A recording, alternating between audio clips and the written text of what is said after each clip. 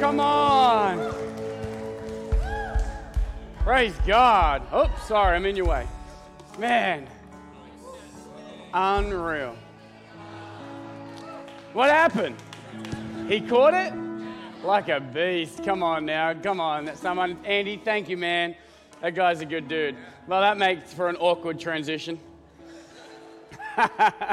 But it's all good. Isn't it good to be in church? Yeah? Man, I'm pumped to be here. I haven't had the privilege of preaching a whole sermon for like 5 weeks. Because we had Easter, and then after Easter we had baptisms, and after baptisms I got lazy for 2 weeks and imported some guest speakers, and then now I get to preach the word today, so I'm fired up. Amanda thinks that because I haven't preached for so long that I'm going to be long-winded and that it's going to go for a long time. And I even said to her before service last night that I think that I could land this plane by 20 past 7 last night, or that would be by whatever it is then, 10 to 10 or something, is that right? Yeah, by 10 to 10 and she goes, it's not that I don't think you can, it's that I don't think you will. Who was wrong last night, Amanda? Amanda was wrong. Mm-hmm. Yeah, that's right.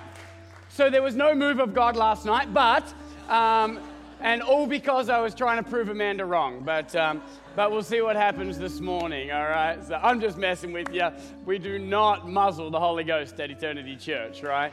And we also don't use him as an excuse for poor preparation either. We're not one of those churches. But God's going to move how God's going to move today, and we're going to let him, amen?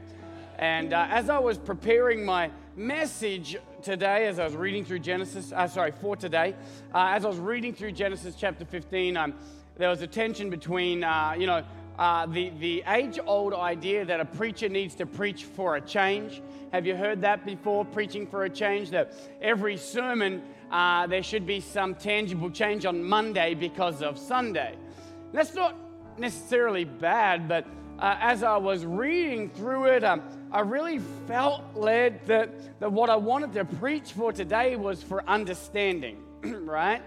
See, Scripture says, I don't have my phone on me, but it says that all Scripture is useful for reproof, for correction, for discipline, and for teaching. And today what I want you to do is I want you to leave church having a better understanding of imputed righteousness, okay? Having a better understanding of why what you believe matters and why God credited that to Abraham as righteousness, okay? And so if you could turn in your Bibles to Genesis chapter 15, you can take your seat after I read the scriptures. If you do beforehand, it signals to me and the rest of the world that you do not value the Word of God. Now look around. If anyone's sitting down, they're like, this is a judgmental church. I was just kidding. It doesn't mean that at all right? But I am, by the way, speaking of being a judgmental church, I am going to preach a message very soon, in the next few weeks, about why the best churches are judgmental churches, all right? And so that's going to be a really good message for you. Little teaser. Have you ever had someone say, don't judge me? Come on, have you ever had someone say, don't judge me? Have you noticed, though, that they only say that if the result of your judging is that they've done something wrong? But if you say to them, wow, that was a really good job, you absolutely just judged them. And so it's not that they don't want judgment, all they want in their life is affirmation, right? And a great church will judge righteously and help someone correct their lives and line it up with the Word of God so that they can live in the favor and the blessing that God has ordained for them. Can I get an amen? So that sermon will come very soon, and we'll deal with the tensions between do not judge and you ought to judge. So we'll deal with that tension in a few weeks. But Genesis chapter 15, it says, and after these things, the word of the Lord came to Abram in a vision. Fear not, Abram, I am your shield.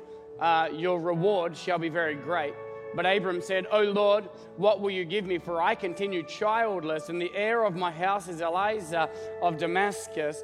And Abram said, Behold, you have given me no offspring, and a member of my house shall be my heir. And behold, the word of the Lord came to Abram and said, That man shall not be your heir, but your very own son shall be your heir. And he brought him outside, and he said, Look towards the heaven, number the stars, if you're able to number them.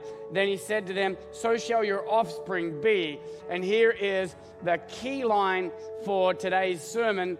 And Abram believed the Lord, and God counted it to him as righteousness. Come on, let's pray before I preach today. Heavenly Father, I'm asking for your help to preach your word. Help me to preach in a way that all your sons and all your daughters, that they get it, that they understand it, and are able to see the power and the glory of God displayed in the truth of your word. And I pray that because of this moment, that we would be inspired to trust you more, Lord God, to see you more clearly, to love you more dearly, and to follow you more clearly, as DC Talk wrote. God, we pray that that really would be the outcome today, that we're not just here because we want some massive change in our lives, but we want to understand you better. We want to know you better, and we want to follow you better. In Jesus' name, could someone say amen? Amen. Amen. You may high five one of your neighbors and take your seats.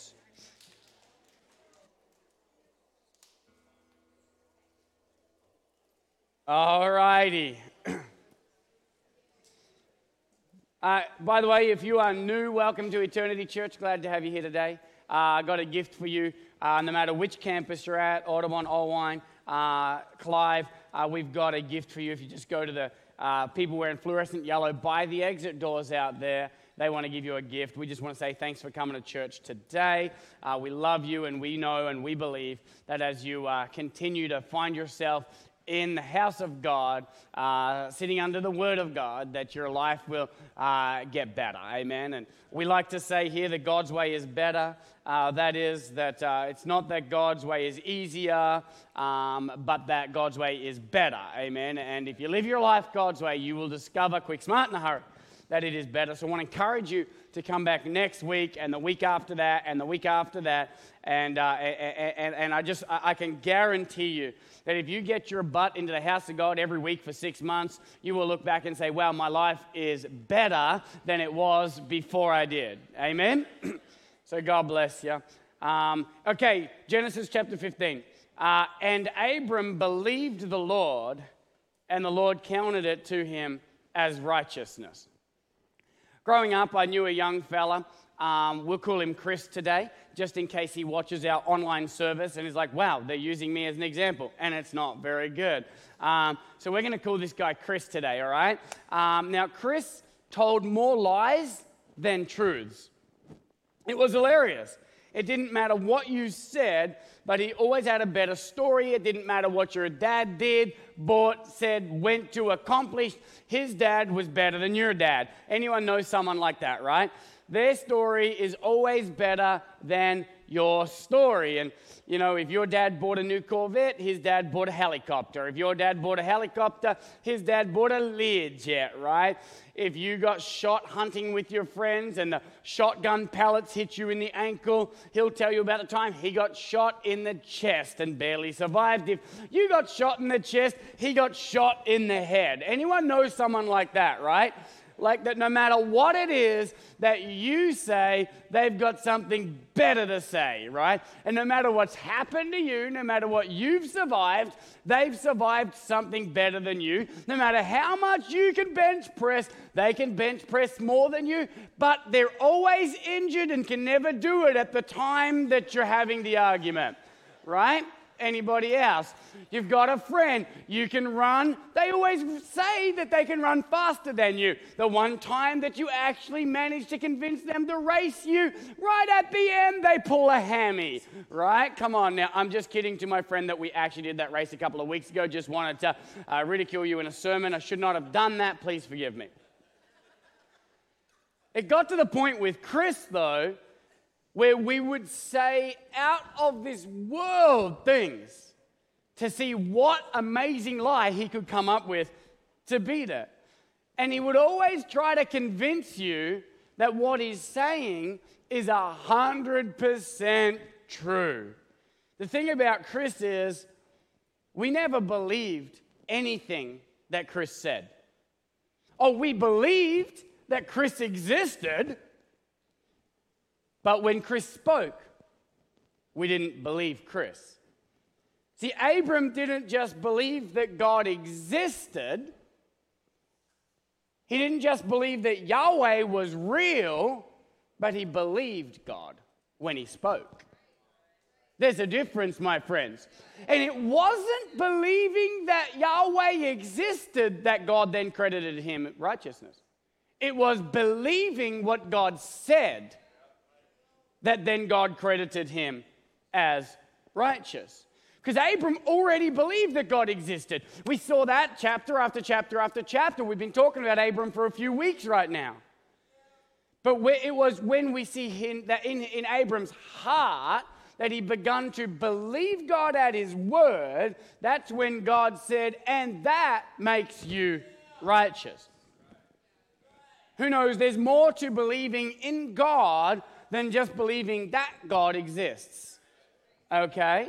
See, most of America believes that God exists. But guess what? So does the devil. Most of America believes that God has power. And guess what? So does the devil. The devil's even experienced God's power. Most Americans believe that God can do miracles. And so does the devil. Most Americans, or I should say a lot of people, believe that God created the world. Guess what? The devil knows that God created the world. Most Americans believe that God loves us. And so does the devil. The devil believes that God loves you also. But it hasn't saved him, has it? So the title of my message today is, So Does the Devil. See, Scripture says that the demons believe God exists too. Can I tell you right now, I want to be a better Christian than the demons. Come on. I want to be a better believer than the devil. I don't want to live a life where I simply believe that God exists, but rather I want to be like Abram. I want to believe God. This interaction between Abram and God is mentioned again in Romans chapter 4. We'll put it up on the screen if we can. Excuse me. It says that is why being Abram, that is why his faith was credited to him as righteousness, but the words it was counted to him were not written for his sake alone, but for ours also. Amen. It will be counted to us who believe in him. And it's important that you understand that this "in" is not just a word like I believe in Santa Claus, or I believe in Connor, or I believe in Clara, I believe in No, this "in" actually in many translations is translated upon, and it goes so much deeper than believing that they're real. Okay? And who believe in him or believe upon him who raised from the dead Jesus our Lord. And then in Romans 10:9, the word is near you, in your mouth and in your heart, because if you confess with your mouth that Jesus is Lord, someone say Jesus is Lord, and you believe in your heart that God raised him from the dead, then you will be saved. Believing in God is more than simply believing that God exists, because so does the devil. Come on now. Believing in God, often translated as believing upon God, is to believe God. Not just to believe that God exists, but like Abram, but to believe God. If you believe God, to trust God, to submit your life to God as Lord. There's a lordship involved in believing upon God, okay? A lordship would indicate that he is now the boss of your life. And there's a lordship involved in believing in or believing upon God. So I want to unpack that a little bit for you, okay? So obviously, to believe upon God, first we must believe that God, right? So we have to believe there is a God if we're going to. So yes, in that sense, to believe upon God, we must believe that God exists. But again, even the demons believe that. Muslims believe that Jesus existed. Hindus believe that our God is a God. Woke and progressive Christians believe that God is Father, Son, Holy Ghost. But the problem is the pre-mentioned, none of them really believe him when he speaks. Or worse, they don't believe what he says or what he has spoken. And to believe upon God, we must believe what God has said. Okay? To believe, come on, let me say it again. To believe upon God, we must believe what God has said. See, Muslims believe that Jesus existed. They call him Isa in Arabic. They believe he was a prophet in the Quran. They even call him the Messiah at times in the Quran. But they overlook what he said. They overlook his own claims as the Son of God. You cannot believe that Jesus existed and attribute to him some divine calling as a Messiah or an important prophet, but not believe the words that he said, namely that I am the Son of God, that I and the Father are one, or that I am the way, the truth, and the life. Amen. See, they believe Jesus existed, but they don't believe what Jesus said. Hindus believe that our God is a God. Often when practicing Hindus talk of our God or our Messiah, they will ascribe him a divine nature and add him to a list of their collection of gods, so to speak. But in doing so, in believing that he is a God, they do not believe what God has said, namely that no one comes to the Father except through me, or you shall have no other gods but me. And so they believe that God exists, but they don't believe God like Abram believed God. Are y'all with me right now, right? I'm trying to give you an understanding of where your righteousness comes from, all right? So we're going to go through some hard stuff, but it's also going to be really, really good and enlightening for you, okay? Now I want to talk about this sort of movement in the Western world towards this woke and progressive sort of version of Christianity. Now, they too believe that their God is the triune God, the Father, the Son, and the Holy Ghost. They believe that a God exists, but they too don't believe what God has said, meaning they don't believe God. They have become idolaters whose God is the earth, whose sexuality is their holiness. That is, it is only sexuality and gender identity that sets you apart from somebody else. That's the most important sort of thing that sets you apart, and their self-identification has become more important to them than God's plans, than God's identification of them, than the image in which God created them in. They worship the created rather than the creator. Can I tell you, it's not enough to believe that God exists but not worship him as Lord of your life. You cannot claim to be a Christ follower and not believe the Christ. You cannot claim to be a Christian and care not about what he said. You cannot claim to be saved but not actually believe that he saves you from something to something else. You cannot claim to be a believer who does not believe. You cannot claim to be saved from your sin without believing that what you were doing was in fact sin. See, you are not saved simply by knowing who God is. So you're not saved if you just know God but have not made him your God. It's not enough to know the Lord without making him your Lord. Can we put Romans 1 up on the screen there? Okay. For although they knew God, they did not honor him as God or give thanks to him, but they became futile in their thinking, and their foolish hearts were darkened. Claiming to be wise, they became fools. 2023. and exchanged the glory of the immortal God for images resembling mortal man and birds and animals and creeping things. And then Scripture goes on to say, and so God gave them over to a debased mind. So I want to unpack that for you. I told you it was going to get a little deep. Y'all still with me? Anyone come here hoping to learn more about God today? All right? Come on, that's what we should come to church for, right?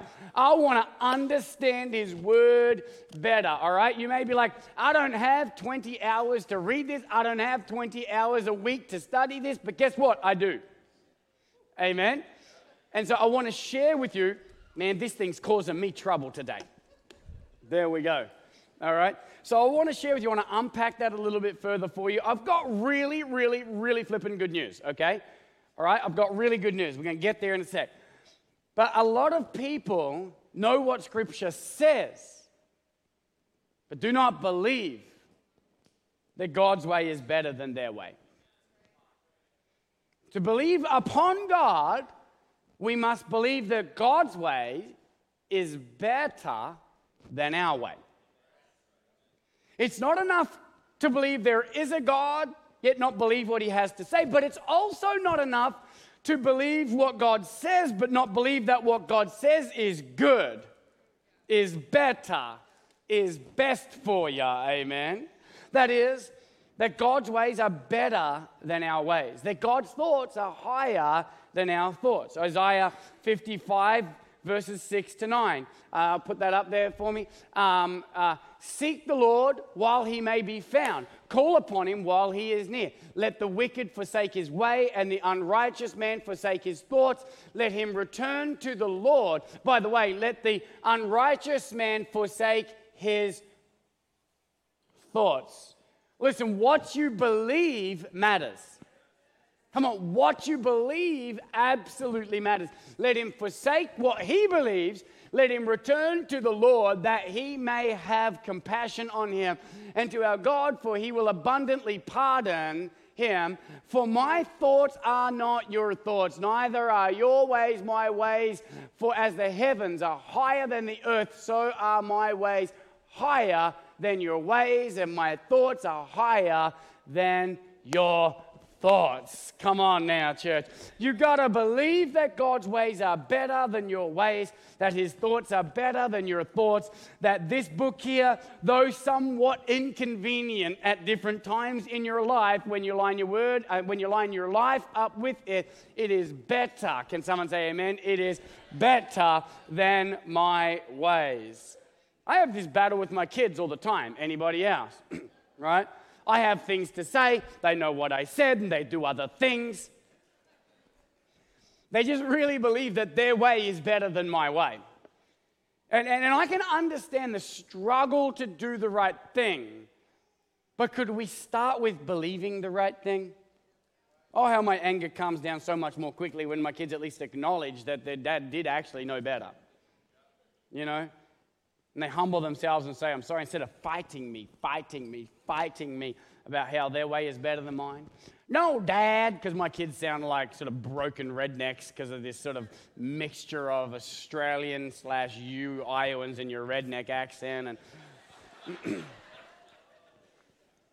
so my kid's like, no, Dad, eating chocolate on the white couch with chocolate-covered fingers is fine. No, I won't spill any. I won't make any marks. I won't get any on the white couch. No, we can drink drinks on the couch. We won't spill any. I'm like, listen, I'm not being a jerk face. It's just I know that you will spill that on there. It's just the couch looks better white. It feels better soft. You won't like it as much when all the neighborhood ants and mice live in our couch. Trust me, Dad's plan is better than your plan. It's so much better to keep a clean couch than have to buy a new couch or try and refurb that couch. Trust me, when Dad says don't run on the street, it's not because he's a jerk face. It's because F-150s at 35 miles an hour hurt. But how much more important is it with God? Now, it's one thing to make a mistake, absolutely. It's one thing to struggle with sin, absolutely. It's one thing to battle through your desires, I get it. But it's a whole other thing to disregard God's word and God's ways as inferior and lower than your ways or the ways that the world offers you. To believe in God, to believe upon God, we don't only believe He said things, but we believe He knows best, that His plans are good, that His ways are better. And with that belief in our hearts, our lives will begin to line up with what God says. But if we do not believe that God is right, then our hearts and especially our actions will never line up with God's word. Now, the beautiful thing about our faith is that it's not by works that we are saved, right? Now, I'm gonna say some things now. I'm gonna flip the script on you. It's gonna be rough, all right? But it's gonna be fun. I'm gonna have fun anyway. See, it's not your behavior that saves your soul. It's what you believe.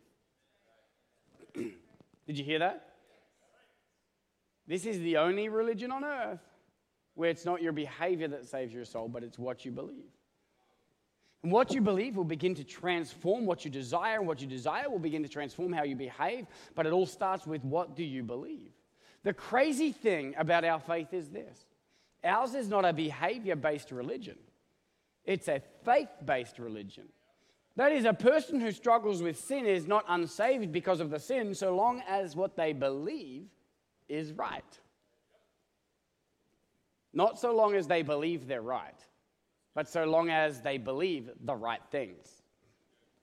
For example, the person who struggles with same-sex attraction but believes the word of God over and higher than the feelings that they feel.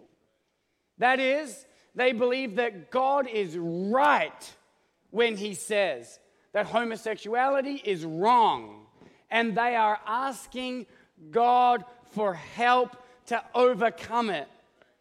That person is saved because what you believe matters.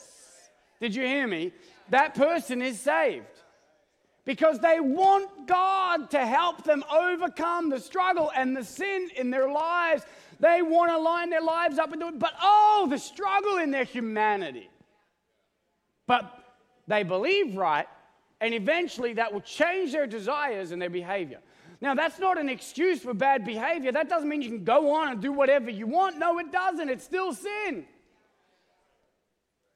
But if you believe right, there's the grace to create the space to overcome the sin. You hear me? But check this out. On the contrary, a person who may not struggle with homosexuality and knows what God's word says about it, but then disregards God's word and God's position on it, and then begins to affirm that sin and support the sin and promote the sin as good and wholesome, is probably not saved, even though their behavior may appear to be better than the one who struggles with the sin. That's wild. Is that not wild? Is it just me who thinks that's wild? Because what you believe is what brought you your righteousness. And what you believe is what will permeate your desires, and what you desire will begin to permeate your behavior. See, if you walk into church with a t-shirt that says, God loves porn, and so do I, you believe wrong. If you walk into church knowing the Word of God, knowing what God has to say, and you wear a shirt that says, God loves abortion, and so do I, you believe wrong. If you're wearing a shirt that says, God loves gossip, and so do I, but you know that that's against the Word of God, you believe wrong. Come on now. If you come to church, listen, here's the crazy thing. If you know what God's word says, and yet you marry someone of the same gender as you believe wrong. And you have not been credited righteousness. If you don't believe what the Word of God has said, or if you know what God has said, and disregard it, promoting something else, supporting something else, affirming something else, you don't believe God. See, the one who promotes the sin, your facilitation is far worse than participation. Even Paul talks about this. He goes, oh, they do this. He starts listing all the things. Remember from a few months ago we talked about it? Paul gets mad, madder than a cut snake, right? And he's listing all the things that he just can't tolerate with these evil people. And he goes at the end, and worse, they promote it too. Oh, on Judgment Day, I don't want to be the one that promoted ungodliness as godliness and wholesomeness. But the final point that I want to make, to clarify that, the difference between the two people is one supports, affirms, and promotes sin. And that's very different to a person who may be struggling with sin. One struggling toward victory. The other is cheering people toward bondage. One believes right and asks for God's help. The other does not believe God or disregards God's word. Your behavior does not save you, but believing God and making him Lord of your life does. See, this is a faith-based religion, not a works-based religion. The final point I want to make is this about believing in God as opposed to just believing that he exists. To believe upon God, we must submit to God as Lord of our lives. Amen? I have faith that God exists. I believe that what God has spoken is true. I believe that his ways are higher than my ways. And in response, I'm willing to live how he says to live. Can we put the next slide up on the screen? Because I believe he is God, and I believe what he has said, and I believe that his ways are better than my ways, so I am willing to obey him. I'm willing to obey him. So I choose to walk toward him. And I know that along the way I'll discover more about him. And I'll discover more about his ways. And I'll discover more about his word. And I'll trust him because I know him. Because I know that his ways are better than my ways and his thoughts are higher than my thoughts. So I can confidently say that I will follow him all the days of my life. And I believe that what I don't know about him is as true and as right and as good as what I already know about him. And I believe that what I don't understand about him is as true and as right and as good as what I do already understand about him. And I know that even though I don't understand why he hates this and hates that and says this and says that it is true and it is right and it is good for me, for society, for our church, for our families, for our country. Because I believe him and I trust him. So I submit my life to him. And I want to see my life begin to honor him or continue to honor him more and more and more and more and more. And there's no area of my life that is not open to his word and his correction. It's not that I won't struggle in sin every now and again. I did not say there's no area of my life that has sin. I didn't say that. I said there's no area of my life that I don't want to line up with his word. There's no area of my life that isn't open to God's correction and direction. Someone say amen. But as we believe the right things about God, our lives will get better. We will have victory. You will go from strength to strength to strength to strength. You will have a faith that's better than the demons. No one will be able to talk about you and your faith and say, yeah, but so does the devil. So I'll close with this. You got to get your head right. We got to get our head right. What you believe matters. Abram believed God, and God credited it to him as righteousness. Now let me be clear, earlier in my story that I told, I'm not in any way affirming sin as good and wholesome or something that's okay. It's not okay. I'm just saying the person who struggles with any sin and in their heart they want God's help to overcome that sin, well done. Keep going. Keep going. Keep going. Keep struggling. Keep going. Keep going. Proud of you. God's good, amen. But to the person who affirms sin as good and wholesome, I'm just going to stand back on Judgment Day. If we die in the same bus, I'm going to ask God for 30 more seconds. And I won't be near you. Do not conform to the patterns of this world. He goes on to say, but be transformed by the renewing of your mind. What was the scripture we read in Isaiah? Not in Isaiah. To let the unrighteous forsake his thinking, his mind, the way that he thinks. But be transformed by the renewing of your mind. Do not let the world mess with your head. If you notice, here's the thing in the world. They don't care how you behave. They don't care what you do. They care what you believe.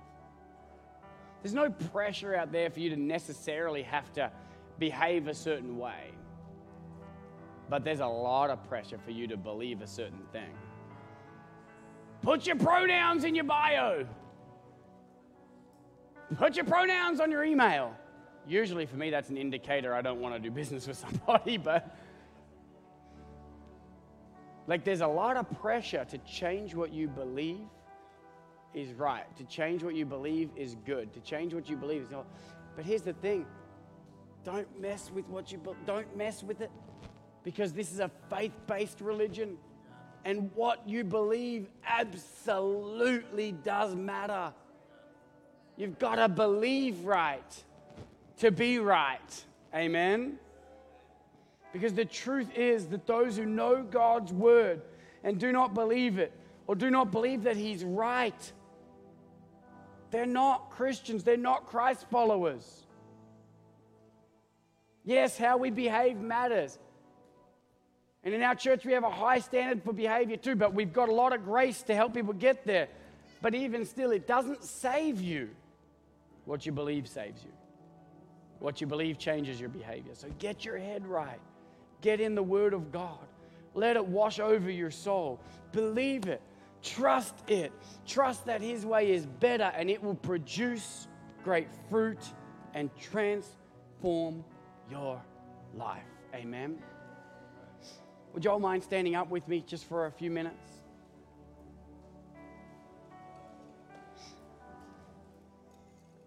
Pastor Amanda, could you and your team come on out?